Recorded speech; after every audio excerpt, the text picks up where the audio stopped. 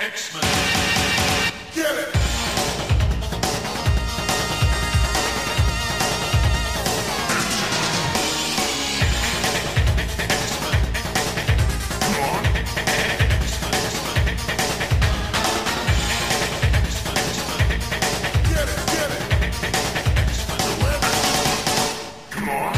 Toodaloo, old chops, and welcome to another exciting episode of Battle of the Elm.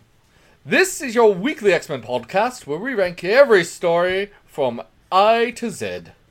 This is Adam. I'm not going to attempt a British accent because God knows what that was. I don't know what you're talking about, mate.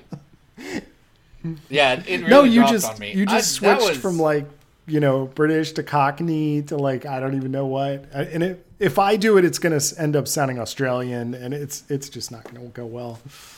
I think, and this is just me. I'm Zach. This is just me talking. I think that Britain has done enough terrible things to the world that I'm allowed to make fun of Let's do it. accent. Also, I'm very bad at the British accent. Whichever color of British And accent. in our defense, if we want to just do pretend British accents, it's not like Chris Claremont does British accents very well in his comics. Chris Claremont, a man born in the United Kingdom. So, if I try this, I'm going to end up sounding like, a Monty Python character. So, You remember that time that we were at the Chicago Comics and Entertainment Expo at a Chris Claremont panel, and I asked Chris Claremont a very good academic question about the extensive use of kink in his work, and he looked really embarrassed because his son was up there on stage with him, like his son doesn't know, and he said, "I'm British," and then he tried to avoid the question.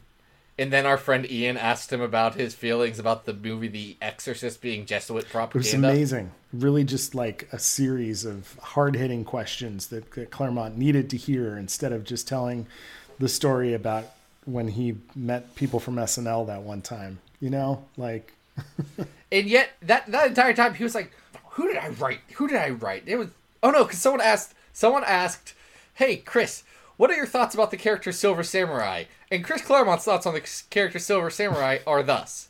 He is a Silver Samurai. That was... Don't know what more you needed from that. That was about it. Oh.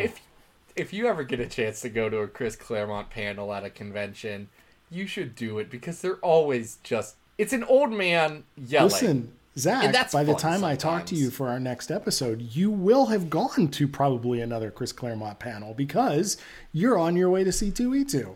I am on my way to C2E2. I will be returned from C2E2 by the time this has gone up, which is a good and great and great and good and a good time for all of us. I'm excited for it.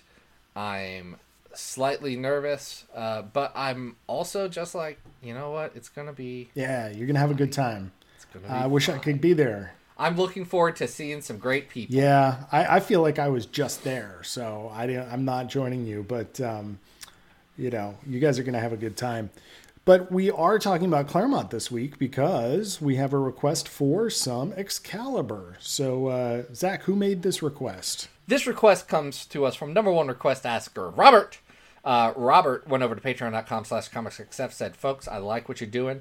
He dug deep into his heart and his pocketbooks and tossed a couple of coins into our coffer so we could keep doing the show and keep doing the fantastic work that is done over on comicsxf.com.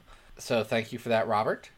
You're a gentleman and a scholar, and you wanted us to talk about this week Excalibur 62 to 65, the Return of the War Beast. So Zach, for listeners who may not be familiar with their Captain Britain history, who are the Warpies and where are they coming from, and who are these creatures?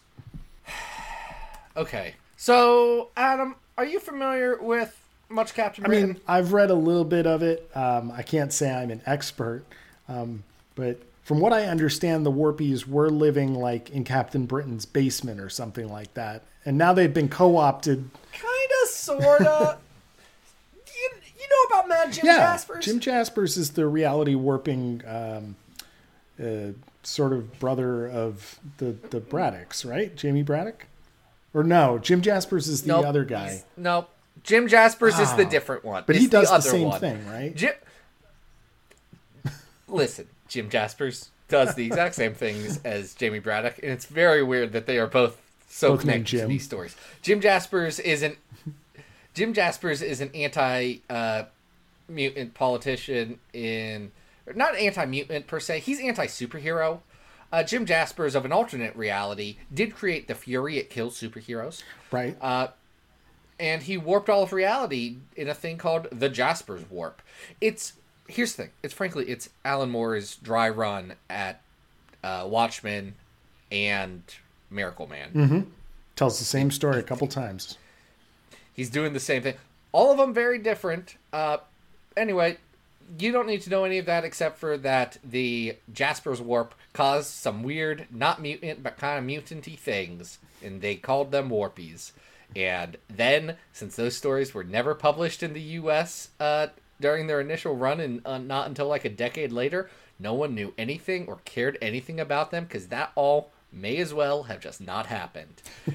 But Alan Davis did write that story, and when he was on Excalibur, he said, well, darn it, I'm not going to forget that story, even if everyone else does. Right. So the Warpies have returned. Now they're working for a secret government entity called the RCX.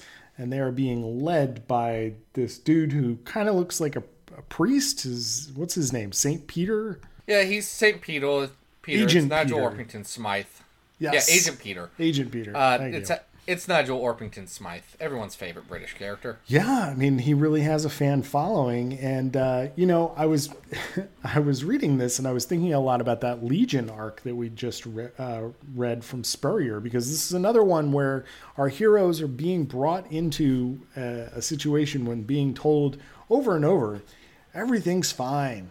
There's no secret plot here. There's no evil people. Just help us, and we can be your friends. And it doesn't go well.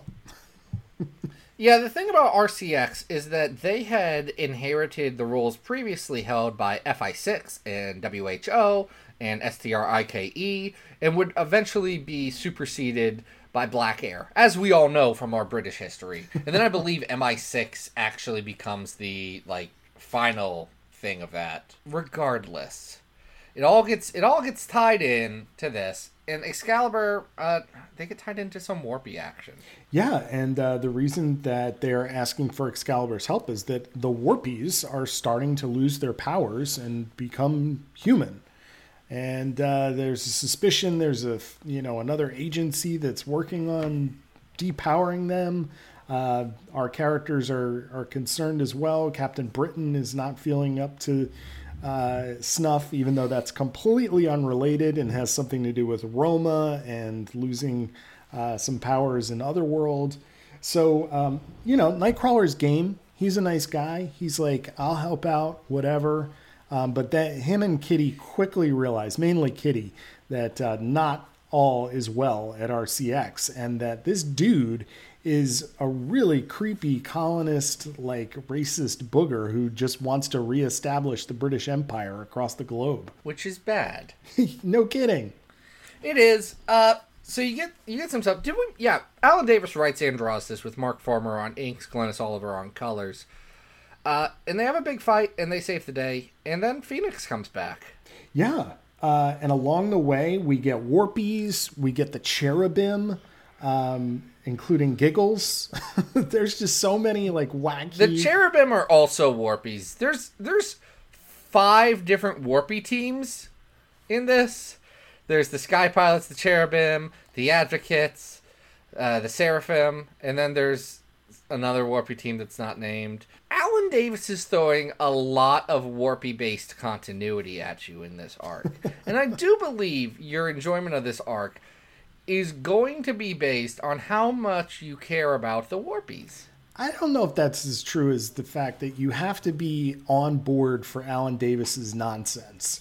He is invested in drawing these wacky, funny-looking characters. One of them is not Joy Boy, but straight up looks like a peanut covered in flesh on like a little Mojo spider pedestal. And, you know, Listen, a flesh peanut is not the type of thing that I am particularly interested in, but I could see the appeal for others. but you can see how a lot of these characters are just fun Alan Davis creations pulled right from his sketchbook, you know, like, because at some point all of our Excalibur characters are paired up with other Morpies who can depower them, and each one of them has their own name and their own design and their own costume, and you can just tell that Alan Davis is having a lot of fun here, and frankly, I'm enjoying it as well. There's some wacky and frankly very beautiful stuff with Rachel floating off into space. The Rachel stuff is unimpeachable. It's great. It's perfect. We love it. Yeah, and I think especially if you are a Nightcrawler fan, you will very much enjoy this arc because it is showing off his character and his leadership as he is trying to be as empathetic as he possibly can to this situation, but also realizing that this is not correct. Something is wrong. Here's my problem, Adam. Yeah. And we've run into this with other comics like Jason Aaron's Wolverine and the X-Men. Mm-hmm. I've got a specific limit of nonsense that I can deal with on a day-to-day basis. And this story uses up its nonsense quotient in the first issue. Okay. And there's 4 more to So go. by the time you get to like the last issue where they actually drop in some of the Marvel UK characters on a TV screen, like how are you feeling about that? I looked at it and said, none of these are Deathlock 2. Or Death's Head 2, excuse me. Yeah, it is. And Death's Head 2 is the only one that I know about. Like, Adam, have you read Dark Angel? I know the X-Men did appear in a lot of those Marvel UK stories, but did you read them? Because I sure haven't. I did not read. I believe the title was called Hell's Angel, and I don't believe that. Dark Angel and Hell's Angel, they had to change it at a certain point. I think it originally was Hell's Angel, but the Hell's Angels have a... Yeah. They do have one lawyer who rides motorcycles. Threatened to slash some tires and some, Achilles tendons. If there's one group I don't want to do copyright infringement against, it's a group that definitely helped distribute a lot of meth in the 60s.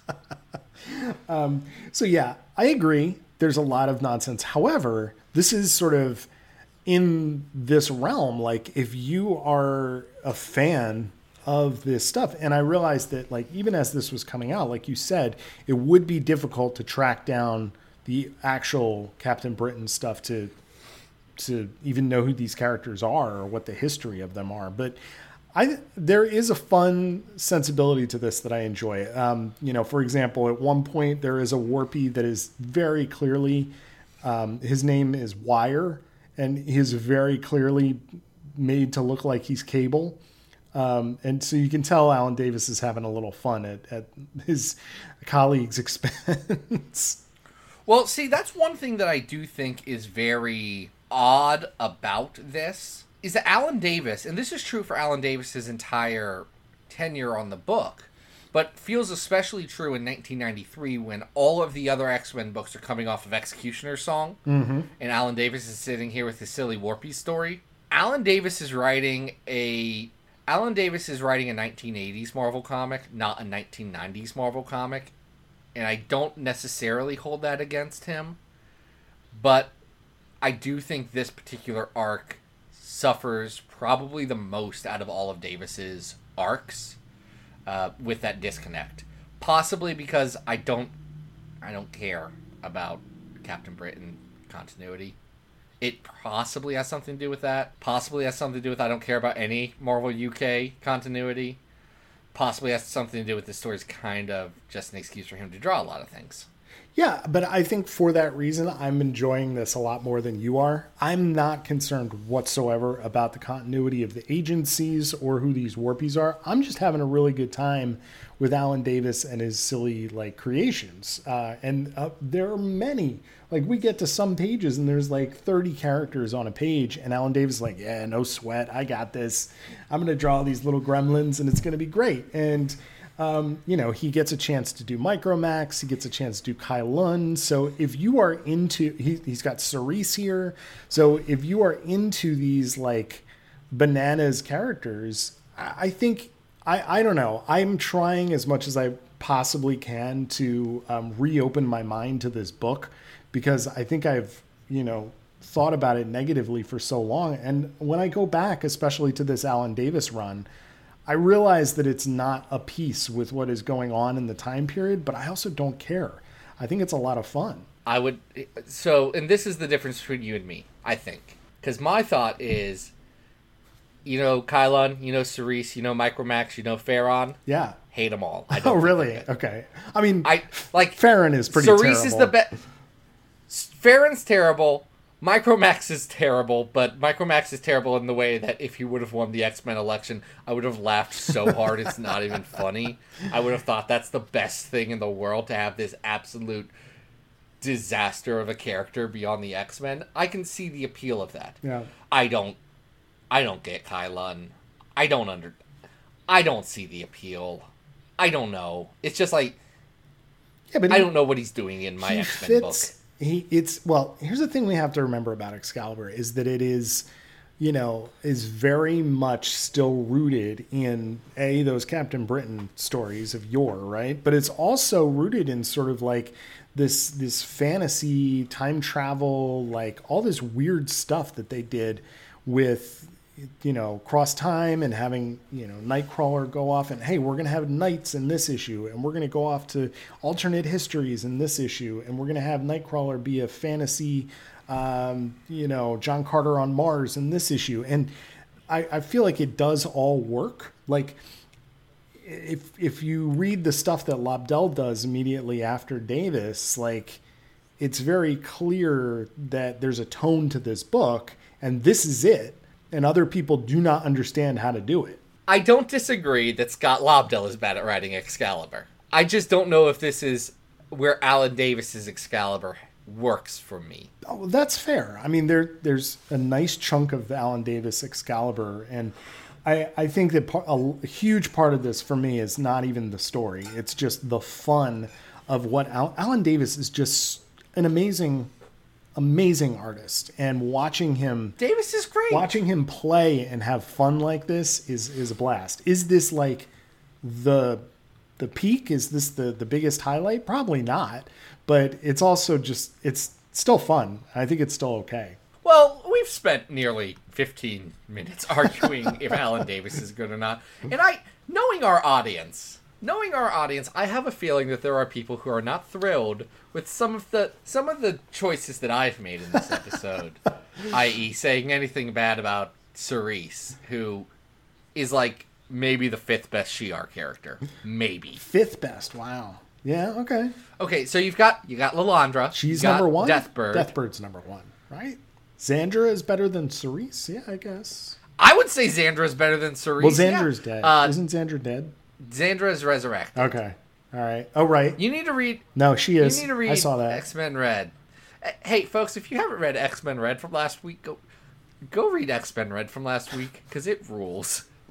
Just, that's unrelated to any of this. There's not even Shi'ar stuff in that one, but go read that. Also, Gladiator is a better character. Yeah. I would even say the Mad Emperor D'Ken is a more interesting character. Okay. These are good characters. I'll give you that. All right, we should probably get into ranking this. Oh yeah, because we rank comics on this podcast. We don't just say bad things about Alan Davis books to the fact that it is going to cause us bodily harm in the future, I'm sure. We are ranking X-Men comics from best to worst. We have ranked 660 nice issues. Wow. X-Men, not issues. We've ranked several more than that in terms of issues. Oh my gosh. Can you never imagine did the if count. Never did the count. Like, let's assume on average 3 issues a line, and that's overcounting some, undercounting others. But let's just take an average of 3. We're darn near 2,000 individual issues of comics that we've covered, Adam. Easily. That's too many comic books that we've read. Well, we don't read them all at once, It's been a few years. It's been just a couple of years here. We'll talk about that later. An era. No, we rank them from best to worst. The best X-Men story is The House of X, The Powers of 10. Don't at me.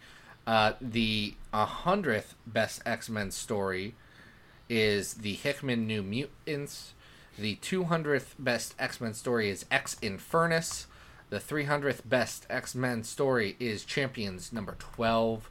The 400th best is Bishop's Crossing. That's the time that Bishop crossed. The 500th best is Generation M. Number 600 on our list is New Mutants Volume 2, 7 through 12, The Ties That Bind. That's the time that Rain, the werewolf lady, did sleep with one of her students. And 669 is the Draco. Wow. All right, so why don't we start with... She did it, not me. It wasn't me. It was Rain. We don't have to... Just complete character and assassination. That already had... It already had its episode. It's fine. Yeah, we don't need to relitigate. All right, is this better or worse than Bishop's I don't Crossing? think we'd be relitigating it. We'd be saying that it's bad still. Okay, that's true. We've reached our verdict. I want to be clear. Number 70 on the list right now is The Righteous Return of you-know-who. That's The Righteous Return of Alan Davis. So that's at number 70. This isn't nearly as good as that. No, is this better than Bishop's Crossing at 400? Well, okay. Well, 407... Yeah, this is better than Girls' School from Heck. Yeah. I don't like Girls' School from Heck. No, this is much better, I think. Is this better than Skinny of Souls at 377? X-Men 17 to 19. Look, when I said that it was not of a piece with its era, I didn't necessarily mean all the things in its era were better than it. Skinny of Souls is not very good either. Okay. All right. But is this better than at 353, The Fall of Avalon? I mean, art-wise, it absolutely is. That is not Paul Smith's best. I would say this is better, but I don't think this is better than Schism at 349. Alan Davis draws this better than Alan Davis draws Schism, I'll tell you that. Yeah. Yep. So this isn't better than the Savage Land story in Marvel Fanfare. No, I think they're about the same though. Like that's we're right about at the same point, you know? You know what? I think right below that's at 350 right now. Below that at 351 is the Astonishing X-Men Start of Lose arc with both North Star's wedding and all of the stuff with Karma's family, and I think that is better than this. Yeah. I could give this the edge over the Submergence of Japan. X-Men 118 to 119, I agree. So this is going to be our new 352. It will be our new 352. It's Excalibur, the Return of the Warpies. Yeah. And if you don't know who the Warpies are, it doesn't matter. They are not going to come back this episode. However, we are still going to cover 2 more classic Excalibur stories. The next one we are going to cover comes from the era of Inferno. This is right at the start of Excalibur. This is Excalibur 6, and we're going to go straight through number 8, because number 8 kind of acts as a coda to this whole event. It's the Inferno stuff. Yeah. You know Inferno. We did a whole Inferno episode back years ago. Y'all should know about the Inferno. That was year 1, I think, right? That was our first Halloween. Yeah. And we've been slowly patching up the the odds and ends of Inferno that we have not covered. And this is definitely one we've left hanging out there. So this is Alan Davis and Chris Claremont, of course, with Mark Davis and Glynis Oliver. Is it?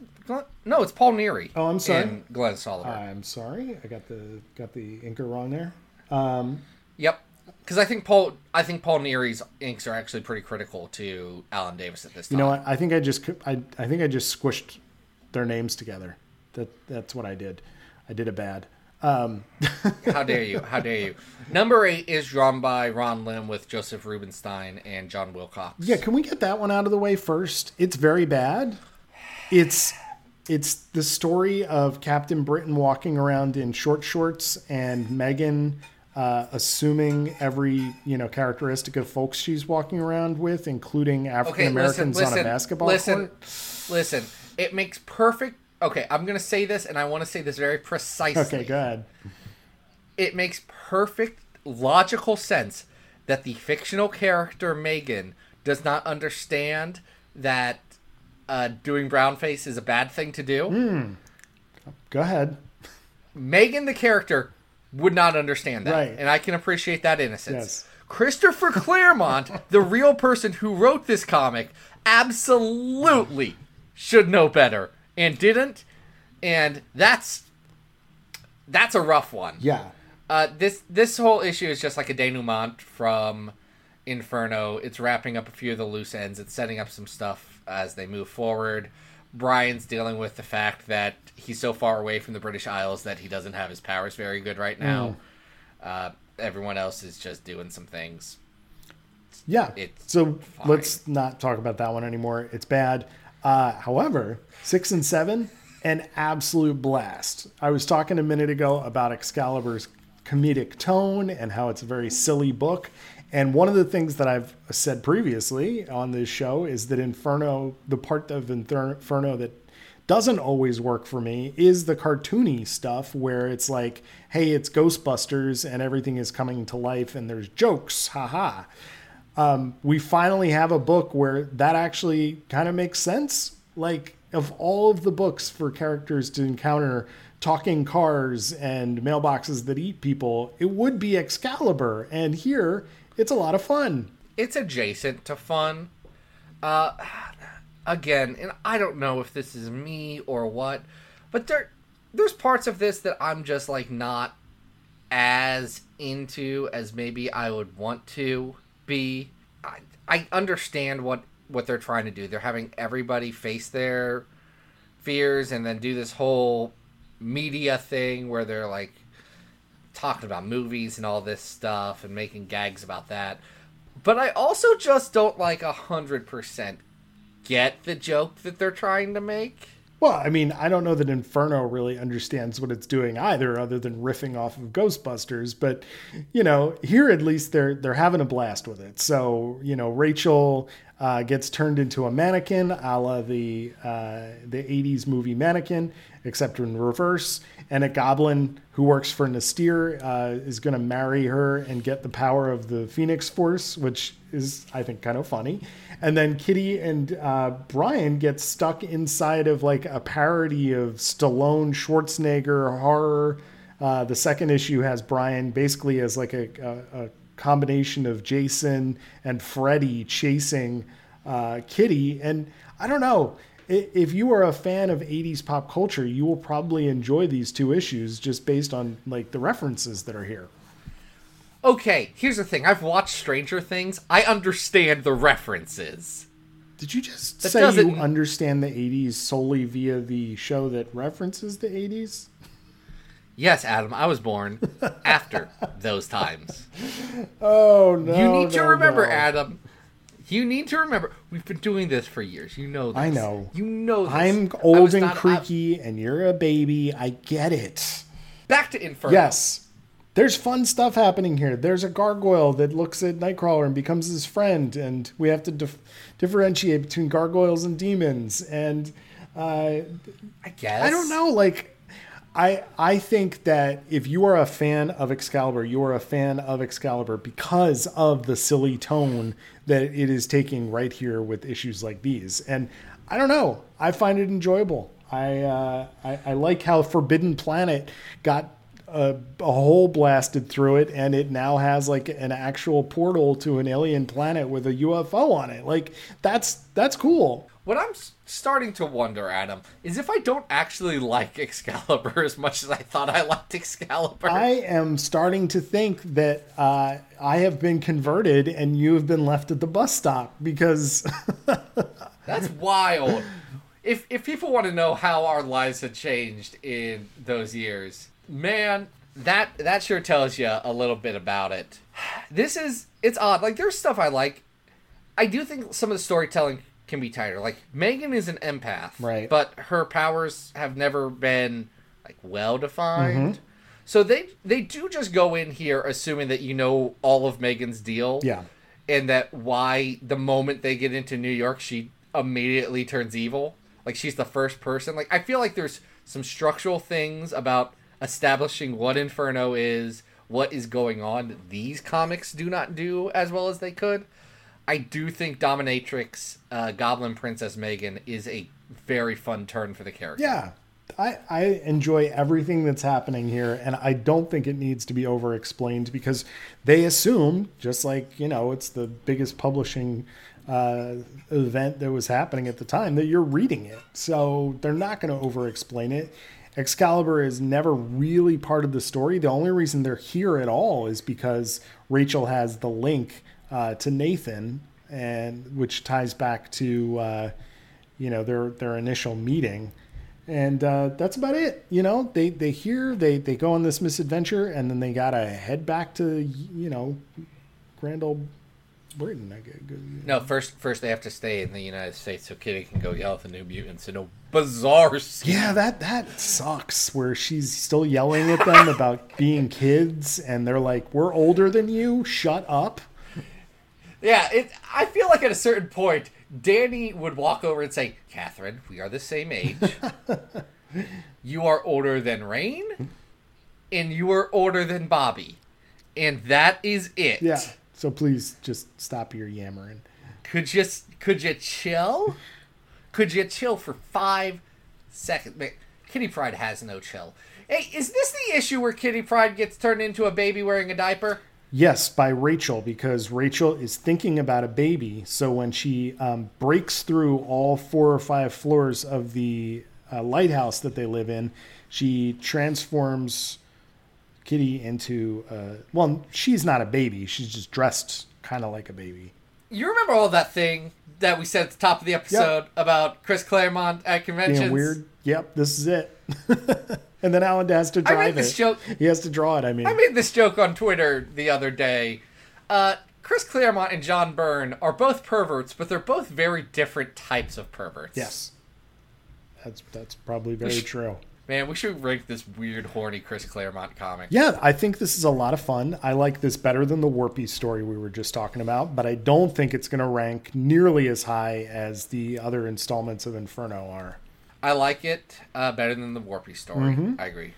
So... where do we have Inferno at? The lowest Inferno we have is... the lowest Inferno we have is what if Wolverine was Lord of the Vampires during Inferno. Yeah, that one's rough. The main arc of Inferno in X-Men and X-Factor is in 126. Okay. Yeah. This isn't as good as this. The mini Inferno from Power Pack, the Inferno dry run. Yep. That's at 232. And the Battle World Inferno is at 237. I think Battle World Inferno is better than this. I would agree. I think that's a lot more cohesive. I do still think this is fun. It is good classic Excalibur here. So I guess I'm just curious where we want to go with this. Is this better than 261 Wolverine, Ghost Rider, Punisher, Hearts of Darkness? No, it is not. Because it's not. I love that book. I do. That's the one I can always use to get you. I can always be like, Adam, it's better than this. And you're like, I mean, it's not. But right below that is Capwolf. This isn't better than Capwolf. No, it's not. Might be better than X-Men Origins Jean Grey at 288, though. Yeah. Yeah.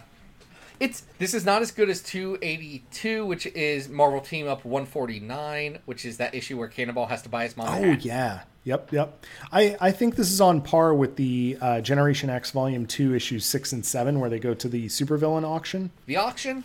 I think that's the right spot. This would go right between then that Marvel Team Up and that Generation X story as our new 283. Nice. All right. So let's go to our final story, which is going to be a true test of your love or something else of Excalibur, because we're going to talk about the first issue, not Excalibur #1, but Excalibur Special Edition #1 or whatever this is called. The Sword is Drawn. Hey, can we take one small diversion about Excalibur #1? Yeah. Why don't more comics that aren't Excalibur or Excalibur-based comics do a riff on the cover to Excalibur #1? Because that cover rules. I mean, you get a bunch of them in Excalibur, and there have been other artists that have played with that design, but you're absolutely right. It is killer. That should be a legacy cover that people are constantly homaging. I don't understand it. It's really easy to do. There's just characters standing there in a formation, Go for it. If we're going to have Leinil Francis Yu out there doing characters standing in front of the cover in going backwards, at least we could do it like Alan Davis did it. Like Linnell, just do a riff on this one time. It'll be better than all the rest of them. Hey, speaking of great covers, the Sword is Drawn cover where we have the Excalibur team fighting against TechNet and the Werewolves is fantastic. It really shows off how good Alan Davis is at, movement, at characters interacting, at expressions, at character design. It's just killer. Why do I like TechNet so much more than the Warpies? That's a great question because they are a little bit different though. I think that the design of TechNet is probably a little more sophisticated than some of the Warpies stuff, at least especially the more minor ones. Plus, once you've seen TechNet and then you see Joy Boy, but then you see Peanut later, you're like, oh, Peanut is like Joy Boy Volume 2, Kai Lun is definitely just Alan Davis redoing Pharaoh from TechNet. Oh, from TechNet. No. Yeah, no, absolutely. Like the guy with the fencing swords. Now, the guy that looks like Kai Lun. Yeah. What's always been interesting to me about The Sword is Drawn is that I always felt like, especially at 48 pages, that this might have been, and I don't know this to be true. Was it considered for a Marvel graphic novel? To have an intro like New Mutants, because the coloring is definitely a little bit different process than you see on the regular issues, and the art is absolutely gorgeous in this book. The art is fantastic, and I believe it. I don't know if it was meant for an OGM, but it is a perfect bound edition, and what they were able to do in terms of printing color on those was less limited than what they were able to do with standard comics of the time, or at least I don't know if it was a limitation of the format or just a limitation of the budget. Yeah, I don't know, but it is interesting. But this looks so much better. Like the colors, like just the fact that Glennis Oliver is like, I'm allowed to do a little bit more. Perfect. Yeah. This is great. I'll add some gradients in here. It's going to be amazing. Yeah, it looks like there might be some colored pencil work, some watercolors in here, and it is ravishing. So we are really getting the team all set up here. And Nightcrawler and Kitty had kind of been in stasis for a while from Uncanny.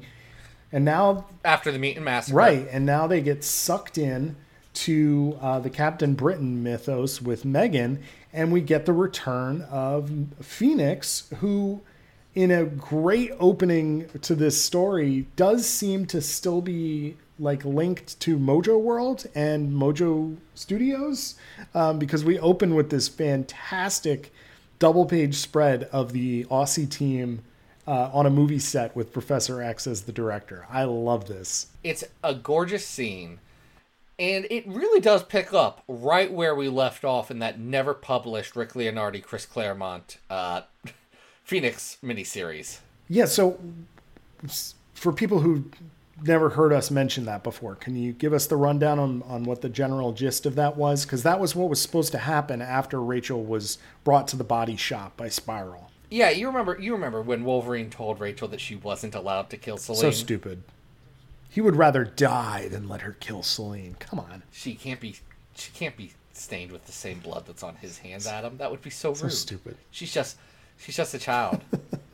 She's just a child from an apocalyptic future where Wolverine has been blasted to bits in front of her eyes. Like, come on, Wolverine. They're just innocent men. Oh my God. No.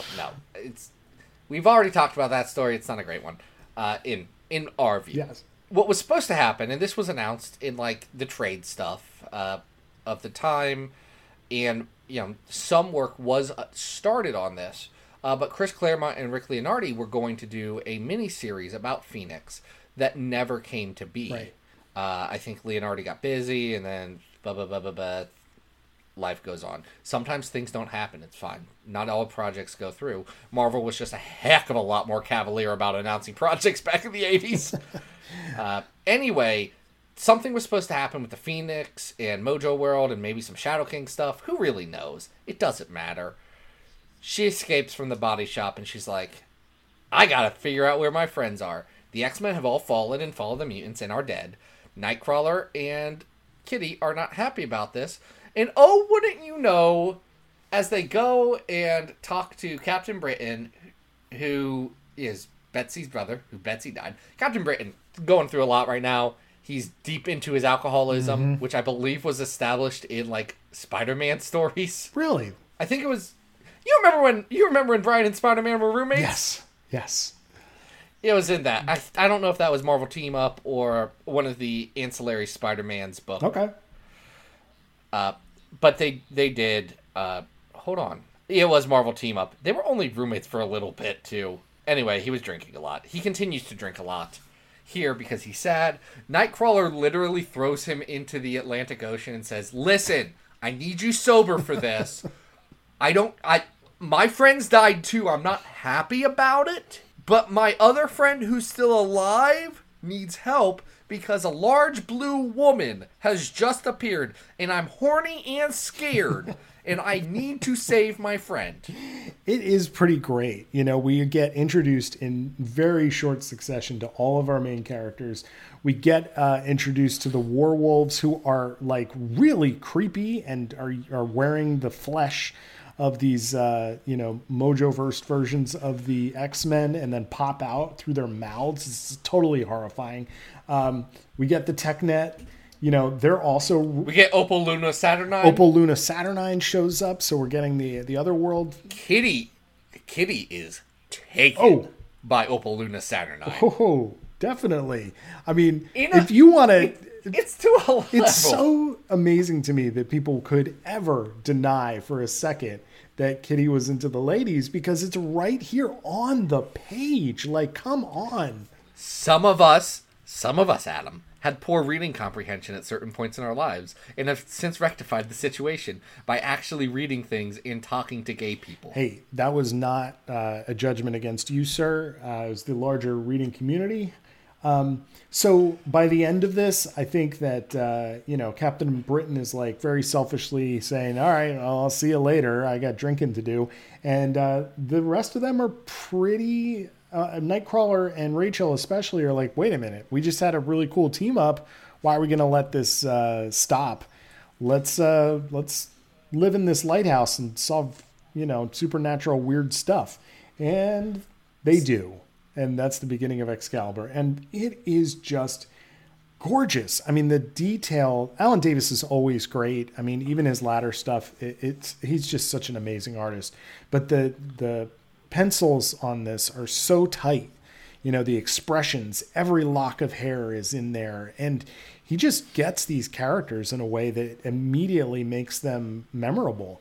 In a way that I think this is probably how we remember these characters the most, even though Kitty and Nightcrawler and Rachel had all been drawn by multiple artists beforehand. Alan Davis draws a heck of a story. And Chris Claremont tells a fun story here. Like, I like TechNet. Yeah.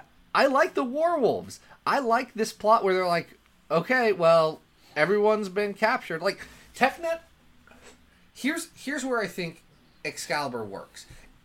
Excalibur works when it is balancing on the head of a pin between superhero action book and funny farce. Mm-hmm. And I think it can be very easy to go on one way or the other on that. I think there was too much of a correction to superhero action stuff after Davis and Claremont were no longer on the book. And it missed some of the whimsy. And I think in some of the stories that we talked about earlier, maybe too much whimsy for me. I think it's perfectly balanced here in The Sword is Drawn. There's a mix of weird, crazy stuff, like the entire existence of Joy Boy. Joy Boy, who might be... My 3-year-old son crawled up onto my lap as I was reading this, and Joy Boy was on the page, and he was like, "What's that?" And I was like, Joy Boy. He's like, "That's a baby." He said, "I'm not going to explain Joy Boy to you. There comes a time in everyone's life when you need to explain Joy Boy, and it is not now." Oh, these are really delightful characters. I mean, they're almost Jim Henson-y in the way that they just, have these weird affectations and strange powers. Like, what's the green guy who like vacuums people? Body bag? Vacuums you up into a slime ball. Waxwork is gross. They're kind of gross, China Doll and Scatterbrain. I actually, low-key, I love the Scatterbrain design. Like, that's just a very good design for a superhero thing. Yeah. I mean, if you compare these to, the design of the Marauders, for instance, in Mutant Massacre, I think this is a much more fun and inventive team. So really enjoyed this a lot. And if I'm looking at our list, I think this is probably top 50. I was going to say, Adam, that this breaks the top 100 for me because it is better than the Hickman New Mutants. Yep, definitely. Look up the list. Just take a look. Okay, so I'm looking here. What I'm gonna do is start at 40 and look as we go down. Trial of Magneto is better than this. Havoc and Wolverine Meltdown is better than this. The first arc of Generation X is better than this. That dupe one shot from Wolverine and the X-Men that we covered on our first episode of the podcast is better than this. I don't think it is. Keep going. Dead Souls is better than this. Prisoner X is better than this. Grand Design is too high, and we both know it. The first arc of X-Statix, the X-Force arc of X-Statix, the New Mutants Inferno is better than this. That's the best part of Inferno.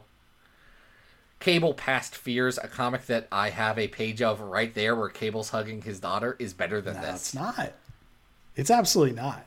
I mean, we have to keep in mind that this is establishing a classic roster and doing it in such style and beauty. I mean, hats off to the amazing artwork and the great writing in that Cable arc, but it does not hold a flame, no pun intended, to this. I mean, this is fantastic. This is classic. If we're gonna go somewhere, I would say maybe the ceiling is the New Mutants arc of Inferno, because that is absolutely the ceiling. This is not better than the New Mutants Inferno. Yeah, I think that hits the emotional beats. And now that I'm looking at it, I'm wondering if that's maybe a little too low on our list. Because I think, Adam, this list is a series of compromises and changing tastes over the entire thing. Again, X-Men Grand Design is at 46 right now. Would we put X-Men Grand Design at 46 right now? No, we did recency bias on that one. We messed up, but I do think I would put this at 49. I love that Cable arc, but I think that this is very pivotal in, not only what the publishing angle is for these books, but what these characters are and who they're going to be for the future, for decades. This establishes who Kitty Pryde is, in a way that maybe we didn't really even understand previous to this. It's the same. Hold on. Of all the ones you're picking, Kitty Pryde is the one that you're picking. Absolutely. Oh, no, this is the Kitty Pryde. No, I'm serious. Rachel is redesigned.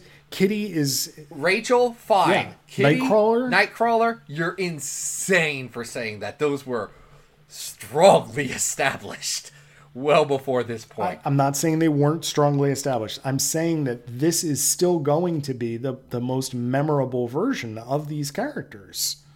For like the majority of readers, I think when people think about Kitty Pryde, obviously they think back to her interactions in their early days as the X-Men, but when we picture her, we're going to picture Alan Davis drawing her playing with a computer. We're going to picture her with Lockheed by her side, drawn by Alan Davis.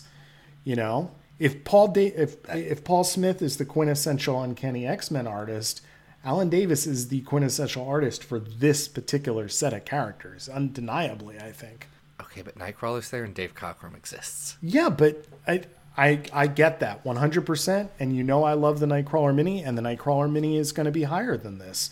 But I still think that if you think of one artist to go along with Nightcrawler, I think most people are going to think of Alan Davis. That's a wild choice, but I'm not going to fight it, because right below this is All New X-Men 1 through 5, and this is probably better than All New X-Men 1 through 5. So I will concede that this can go above Cable Past Fears as our new number 49 on the list. There you go. And I think this episode has proven that I have really warmed up to this book, and you are giving it the cold shoulder. It is. It's so weird that odd. this is the dynamic. Because I think when we started this show, it was probably completely reversed. Adam, when we started this show 5 years Oh my ago, God. which folks, this episode does mark 5 years of doing this podcast. We started it on August 7th, 2017. A heck of a lot has changed in our lives, in the world, in our tastes. It's true. I actually before this episode was recorded today, I had to run out and grab something. So I said, you know what? I'm going to put on the first episode of the podcast. Oh, God. I hadn't listened to it in 5 years. Hold on, Adam. Listen, it could have been worse. Oh, Honestly, sure. I was expecting a lot No. worse. It's not like unlistenable. It's just so different than what we sound like now. I then pulled up the last week's episode, just because I wanted to get that immediate gut punch. We are much more comfortable. Oh, yeah. With the rhythm and flow of this podcast after 5 years. Even if you go about 10 episodes but- in, you start to feel good, you know? There is a distinct point of differentiation, and it is exactly when we realized, wait, what if we themed the There you episodes go. around a thing? We figured out what our show was. That's when we were like, that was such an obvious choice that we didn't make right at the beginning. And we were so close, because the first episode, we have 2 God Loves Man Kill stories. It's amazing. We almost had it! Anyway, but I say all this to say 2 things. One, for anyone who's listening or has listened in the past, thank you so much for your support over the last 5 years. It's kind of wild how many people have jumped on, and I've been recognized by my voice at conventions and stuff. It's not something I expected to happen. And it really does mean a lot to me that there's a lot of people who are out there enjoying this week in and week out. And as great as all you listeners are, even more important to me is getting to do this for 5 years with my friend Adam. This has been so great, Adam, and I'm so glad we've gotten to do this for this time. Yeah, I mean, 5 years, it sounds absolutely insane, but it really hasn't felt like that. And it's been really enjoyable. I love doing the show. Listeners, thank you. If folks are interested in more Excalibur content, weirdly enough, the Oh Gosh Golly Wow podcast, hosted by Anna Peppard and Claremont Run, and God, I always forget the name of the third host. I apologize, sir. They are covering the Warpies arc right now. And on Comics XF, our best X-Men stories continues with Anna Peppard's awesome write-up about Sword is Drawn, and do not miss that. That is a tremendous piece. It's absolutely beautiful. Absolutely go check that out. We've got that and much more over at Comics XF. If you want to keep the home fires burning, you want to keep us running over there, maybe toss a couple of coins over to the Patreon at patreon.com/comicsxf. Hey, maybe if you do that, we'll do an episode all about a comic of your choosing. And folks, because this is the first time we've been able to say this in a while, due to people not responding on Patreon for whatever reason, we're like the closest we've ever been to being able to get you a suggestion on here. Like, we are now only like 6 months out. So get a Patreon and jump in there before everyone else does, because these spots are going to fill up fast. I love that 6 months out is like the opening that people might be waiting for. Adam, it was previously like 2 years. Yeah. We had a bit of a slowdown on some things, and then 30 people not respond. By the way, if you're one of those 30 people who has subscribed either now or in the past, and you are a lapsed Patreon subscriber, I have your name written down here, so you let me know. We'll slot you in nice, real quick. I'm not going to read out all your names. It's 30 names. If you're sitting there mad like, well, I never got my reward. Maybe you didn't check your messages, because there's like 30 of you. We want to do a show for you, so check your inbox and maybe your spam in case it went there. I don't want to. Here's the thing, folks. If me and Adam have to go back to picking these episodes on our own, I don't want to do that. I don't want to do that. That doesn't sound fun. No. I don't want. I want someone to say, "Here's one decision that you can make, and then me and Adam saying, what's the dumbest way we could do this? Because that's how it works. That is 100% true. We just set up like the next couple of months worth of episodes, and several things were, well, this will be a dumb thing to talk about. I love comic books so much.